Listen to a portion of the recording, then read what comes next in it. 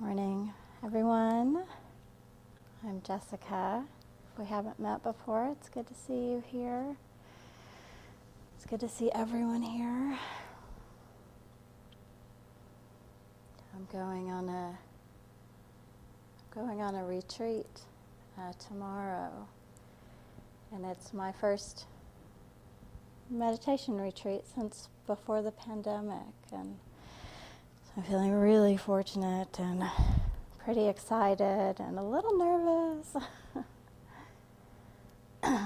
but mostly really looking forward to being with community in a different kind of way and settling into this practice in a way that is hard to do as a layperson, with a family and a job, a community. I think I'll talk about fear today. That wasn't the plan, but the Dhamma has different plans. If you show up for it, it'll tell you.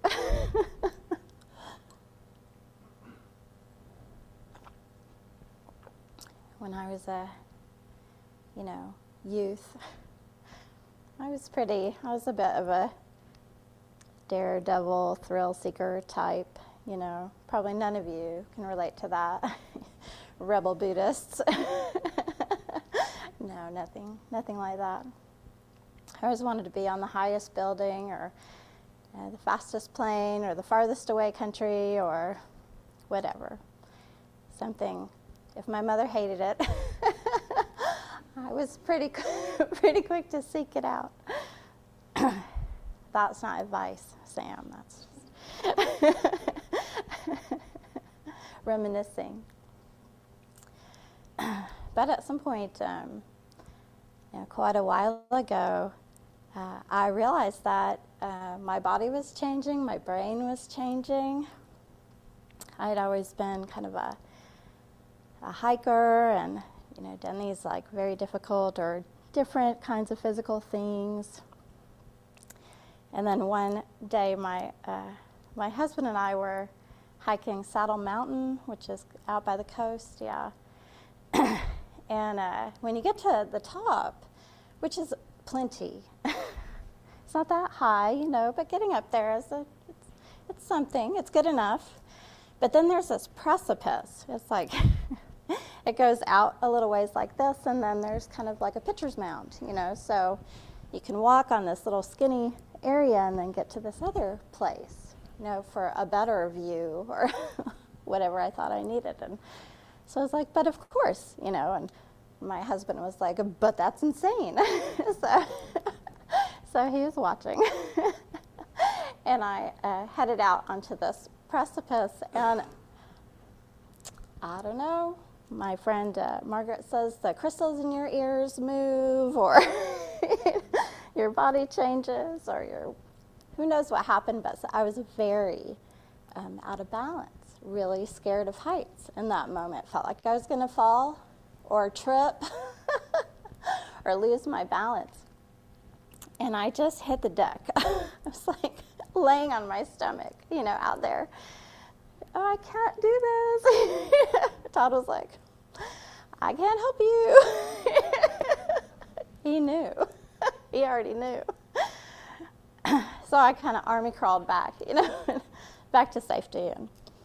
And it was a big surprise.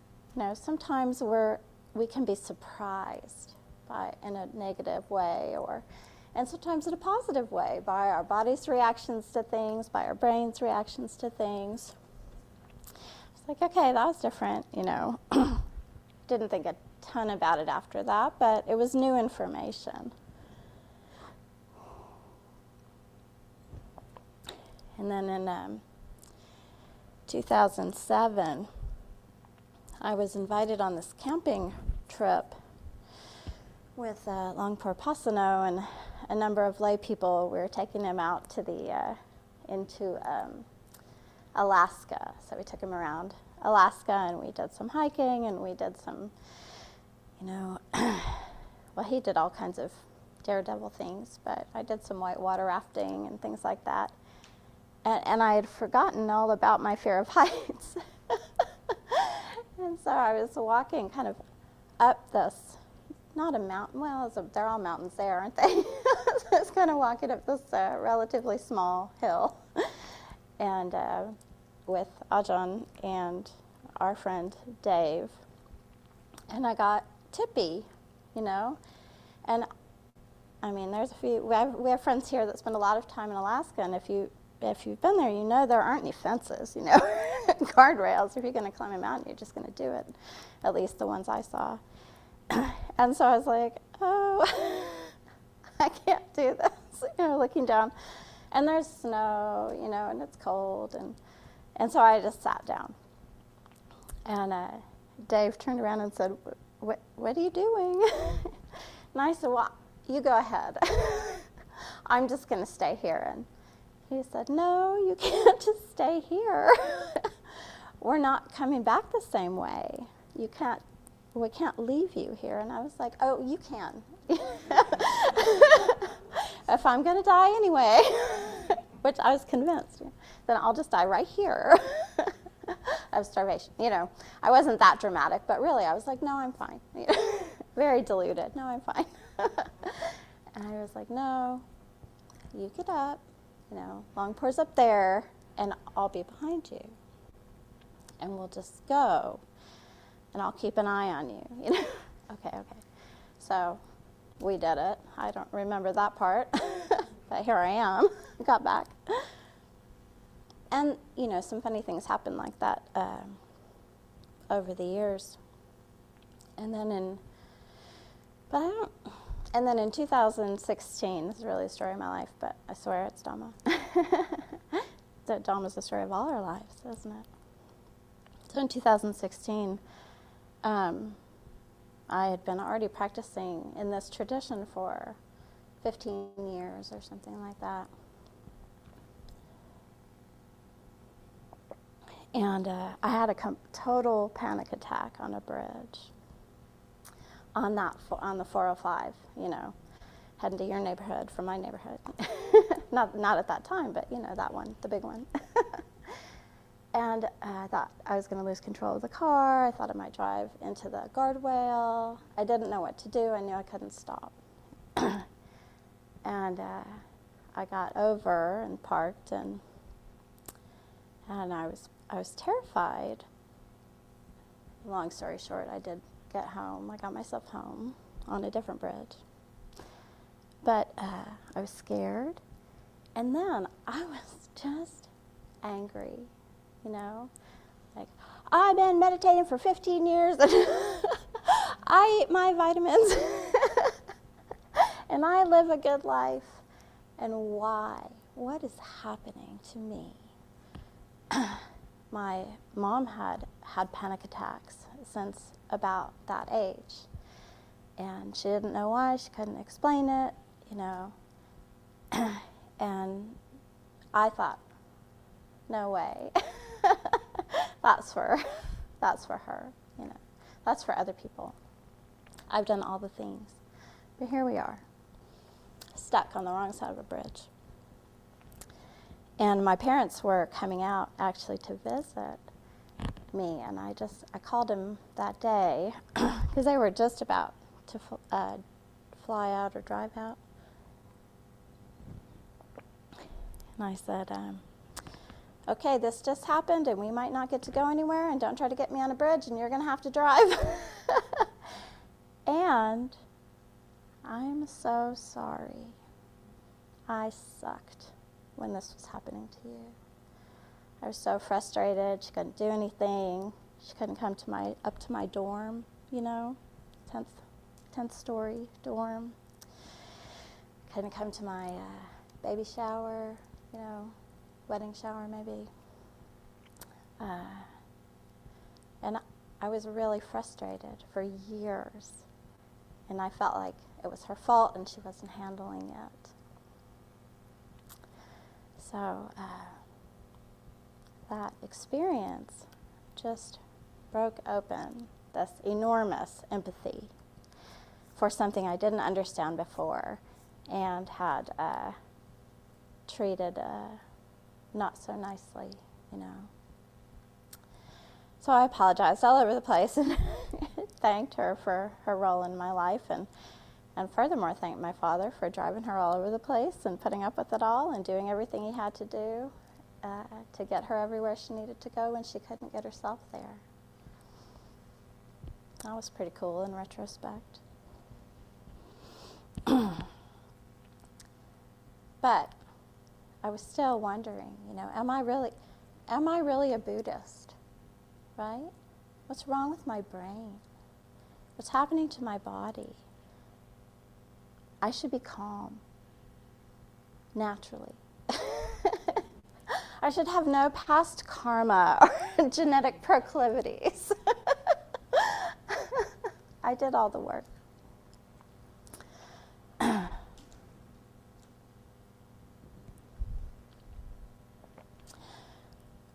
So I did some more work, and they put me on some medication, to get through that and to level things out. I sat in meditation. I did bridge meditation for weeks. Good times. Sat in meditation and picture driving over bridges. Right? What's it for? You're going to sit in meditation, you might as well help yourself. Okay, what does this feel like? Oh, my heart rate is going up, my stomach has butterflies, I'm envisioning what it would be like to do this. Okay, but I'm safe, I'm here, I'm sitting, I'm breathing, it's fine. It's fine. So did that for a long time, did some practicing. And pretty soon, it was over. Whatever it was had passed in a few months or a year or something like that. During that time, I went out to offer the monks who live at the Pacific Hermitage a meal. They were doing a hike on the Pacific Crest Trail, and some of us were meeting them out at these spots to bring them a meal, which was really sweet and really, really fun. And I went out there with my friend Amy, who's an avid hiker, and some of you have heard this story, so just let my words pass through like a breeze through a screen door. I went with Amy, and after we gave the meal, she said, "You would not believe the view. You want to go for a hike?" And I said, "Oh, sure." So I went out there with her, and it was, sure enough, Precipice City. And I said, "Well, I don't think I can do that without falling over." I said, "I've been getting these, kind of maybe vertigo feelings. It's not really fear at this point. It's more just a bodily feeling. So I've been getting these vertigo feelings. I think, if I go out there, I might fall down." And she told me a story about, a friend told her a story about getting a friend through a tunnel who was afraid of tunnels. And she said, the one just put her hand on the shoulder of the other one, and the woman who wasn't afraid just physically led the woman who was afraid through. She goes, "We could try it." And I said, "Okay, do you feel upright?" Because here I am, like, everything looks like this to me. And I was like, how are you? I feel I need to check in. And she said, "I feel upright." Very steady. And I was like, okay, Dharma friend. I got to trust her. She's not lying to me. Let's try it. And so I put my hand on her shoulder, and we walked out to the little sitting area, and it was fine. We didn't fall down. Nobody fell down. And I sat down, and I got to see this incredible view. And it was a little scary, but we stayed out there for a while because, of course, Oregon, it's all cloudy, so you have to wait, I wanted to go, but we had to wait. And, I've never gotten over that experience of having a Dhamma friend. I recognized that I wasn't making a problem. I hadn't chosen this problem. I wasn't even scared of the problem. It was just that my body was doing something I didn't understand. And she was willing to just give it a whirl. Well, let's just try it. Worked for the tunnel people. Okay. So that was a really, that was a pivotal moment in understanding fear. That conditions come together in our bodies and we don't really know what's going on sometimes, and they affect our brains, and they affect our, emotions. But as Buddhist practitioners, we're taught to check it out. What's going on? Or there's something happening here. I don't know what it is. Conditions are coming together. And that's different than attaching to the story, like I was doing in the beginning. Well, what the heck? This shouldn't be happening to me. I did all the things. I should be better. Why am I having panic attacks? Why am I having vertigo? What is going on? That's the story. So that's me looking for a solution, a fix, an explanation for something that's uncomfortable. That is different. There's a fine line, or it's hard to suss out. But that is different than staying curious about the conditions that have come together to create this reality. What the heck? Let's give it a whirl. That's really different than, I'll just sit here and die. Thank you. Clearly, that's the right next move. But we don't always know what to do. And so in all of those scenarios, and all the, the ones that stick in my memory, I had Dharma friends with me. And they basically said, we got this. Let me help you. And so today, this was funny. So with this medication, they titrate it and add things and whatever. I'm just basically a science experiment at this point. And they added something recently, and it gave me that bridge fear right away. Like immediately, it was very obvious. So that's how you know it's chemicals, right, in your body, whether I'm creating them or something else is creating them. I got up on the overpass to come here, and I was like, hi. Hey, overpass. I remember you. I hate you. And so I called my doctor, and I said, I don't think I should take this one. It gave me that bridge anxiety back. And she was like, oh, that sounds terrible. And I was like, what, Buddhist? Well, it was uncomfortable. I found it really interesting. I was really surprised when that exact sensation came back into my body. We're on Zoom, and she's like, okay, let's just stop it. And I was like, if you think so. I think I have no normal, responses to anything, and the more responses, the world offers us, Get it away, get it off, make it stop, Now I'm just confusing everybody around me with my curiosity. So, I came in today and started breathing heavily. My mouth gets dry. It's a little hyperventilating up here, trying to chant. Thank goodness most of you know the words to things we're doing. So thank you for filling in. But having this practice and having had a fair amount of experiences with fear and, sorrow, lamentation, pain, grief, and despair, dukkha, stress, I can hold those experiences with some space. My go-to is humor, but that's okay. I can create a little space there and then get serious again. But it's interesting. And so for me, the lesson is we don't know what's going on with somebody else. We don't know why why they're hyperventilating. We don't know why they can't get up to the 14th floor of an office building for our shower. We don't know. And we don't have to.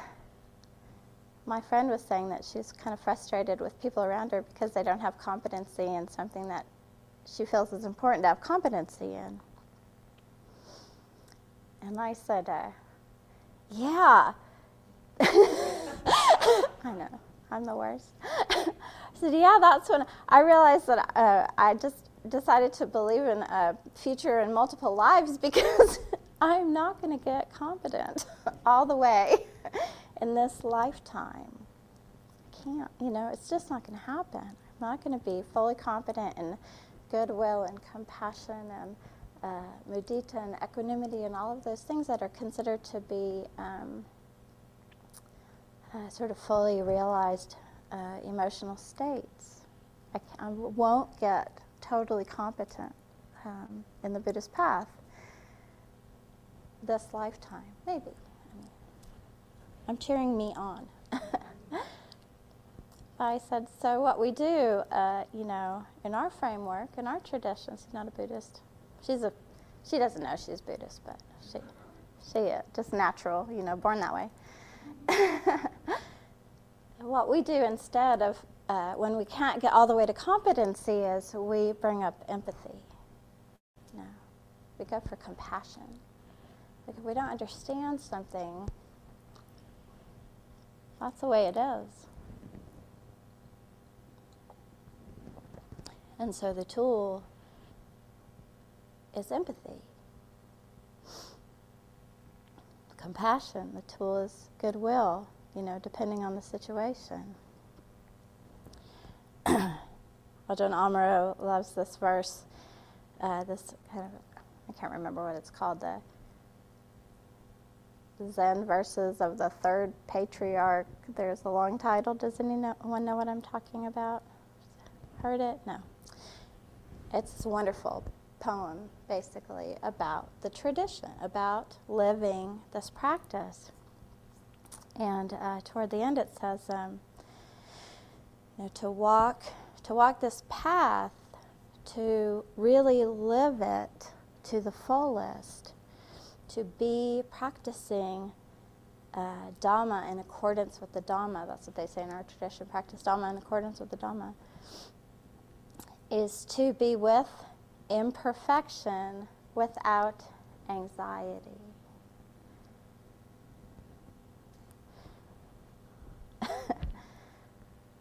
To be with imperfection without anxiety. And this isn't like a dropped stitch, when you're making a scarf. I mean, that's imperfection. We can get anxiety, but what this is talking about is dukkha. To be with, sorrow, lamentation, pain, grief, despair, stress, frustration, confusion, hyperventilating, weird ear crystal movement. Those are all imperfections. They're not the way we would have things be. So that's what an imperfection is, isn't it? Like according to our worldly brains. It's not the way I want it. Or I messed it up. Or you messed it up. You probably messed it up. And we do this.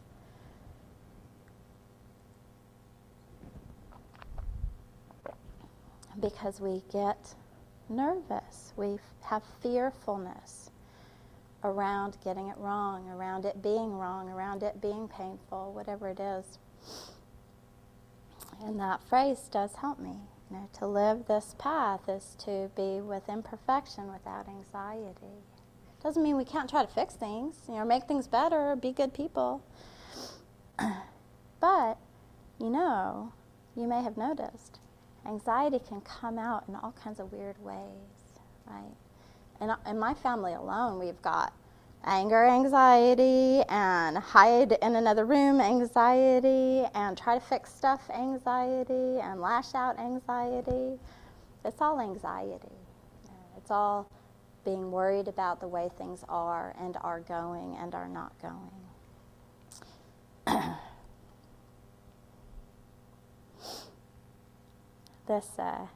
This retreat I have coming up, it's been, since before the pandemic. And I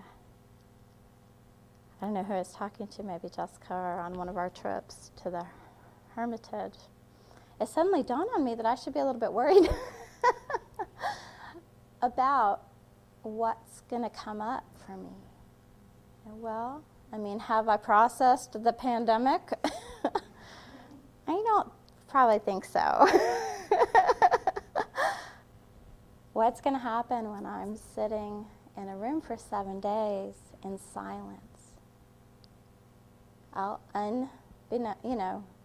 Against my will, I'll probably start processing the pandemic, or all kinds of things, or who knows what is going to come up.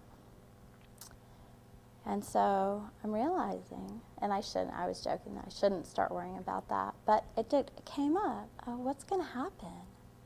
Can I trust myself? Can I hold what comes up?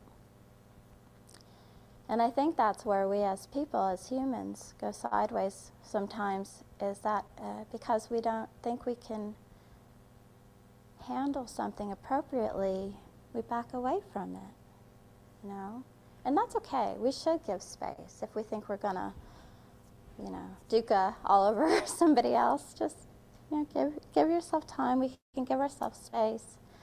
But also, doing this practice helps us become more confident in our ability to just deal with what comes up, to be appropriate. And if we're not appropriate, to apologize.